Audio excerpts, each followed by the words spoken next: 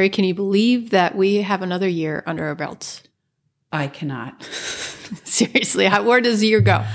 I don't know, but we had another batch of amazing guests. Indeed. And so much gratitude for our listeners, for our guests. And sharing their stories that were remarkable in each and every way. Yeah. I mean, I think the big takeaway is the stories, the quality of the stories, the lessons learned from the stories by the individual, and then sharing the wisdom that they've gained outward. Yep. So that maybe some of our listeners could resonate with some of what they heard or have something to think about in a way that they hadn't thought about it before. Exactly. What stories do you have coming to mind? Every one of them, I'm so grateful that they, shared something that was both, in some instances, deep personal, others just life experiences, some professionally. But Clem is definitely one that has still stuck with me, having been a history major, having focused specifically on World War II, to have now spoken with someone who lived through that and had tremendous experiences in the Holocaust was, it touched my heart. So I'm so thankful for him for sharing that with us and our listeners. And, speaking of the bravery of his mother and the Moxie that she had, as well as the priests and nuns that hid him, and basically, he's here because of them. Right. And their fortitude in life, and, how they just approached that, and the strength to survive. And I think that was also another theme we kind of found through this year was, survival for some. And, Faye even speaking, so personally. And I was so thankful for her also to share such personal Moxie with her health, and then how she took that to life. So each and every one was incredible. I'm grateful for the gratitude, that the trust that people put in us to tell their stories or help them tell their stories, to use the podcast as a platform. That just always struck me every time we finished. I really enjoyed Michael Kevin Baldwin and the theater as a way to cultivate Moxie. Yes. I thought he really is kind of a Moxie spreader. He is, super spreader of Moxie in the best way. And Leo, I loved hearing about how to create a firm financial foundation so that you can take calculated risks and not feel like you're going to be in a precarious place. I thought that was super interesting.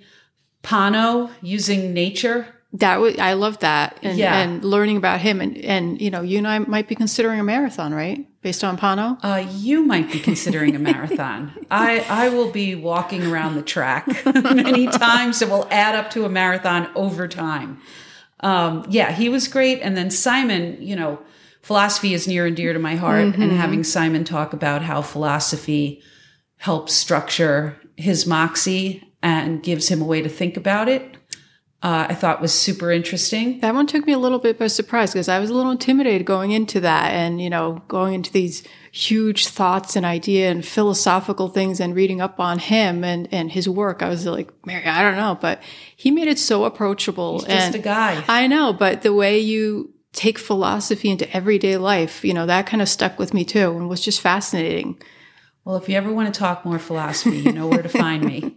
And then we have Jenny, who didn't see herself quite as a leader at the beginning, and her different career iterations, and now leading Berkshire Natural Resources Council, and being in a place that she didn't see herself originally.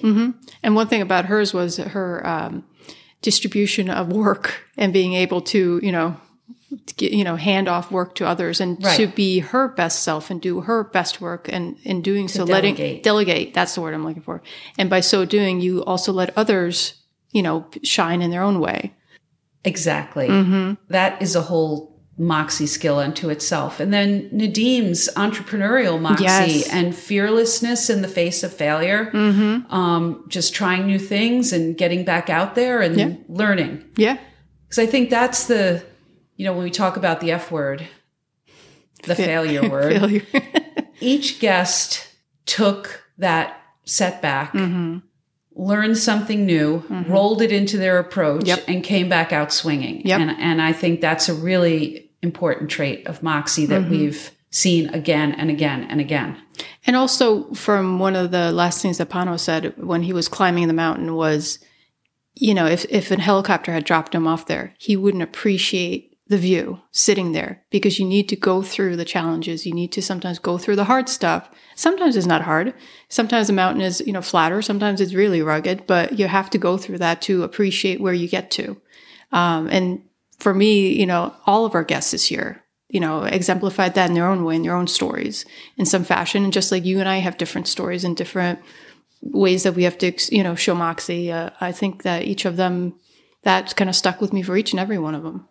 Yeah, we're wrapping up this year and we have getting ready to embark on 2024 with hopefully guests that are just as interesting and have unique stories to tell. But we should say thank you to our sponsors. For sure, because otherwise we wouldn't be here. We wouldn't be here. So do you want to go through the roll call? I want to give special thanks to Elise Harney Real Estate, Northeast Ford, Associated Lightning Rod, Hammertown, Kindred Property Care, and Thorunn Designs. We are very grateful to those sponsors for making this all possible to share stories out with our listeners. And again, a great gratitude to our listeners and to our guests. All of them. And to each other for another year. Mary, thank you for this year. Yes, thank you, Thorunn. And we wish everyone a happy and healthy holiday season and a Moxie-filled 24. Here we go.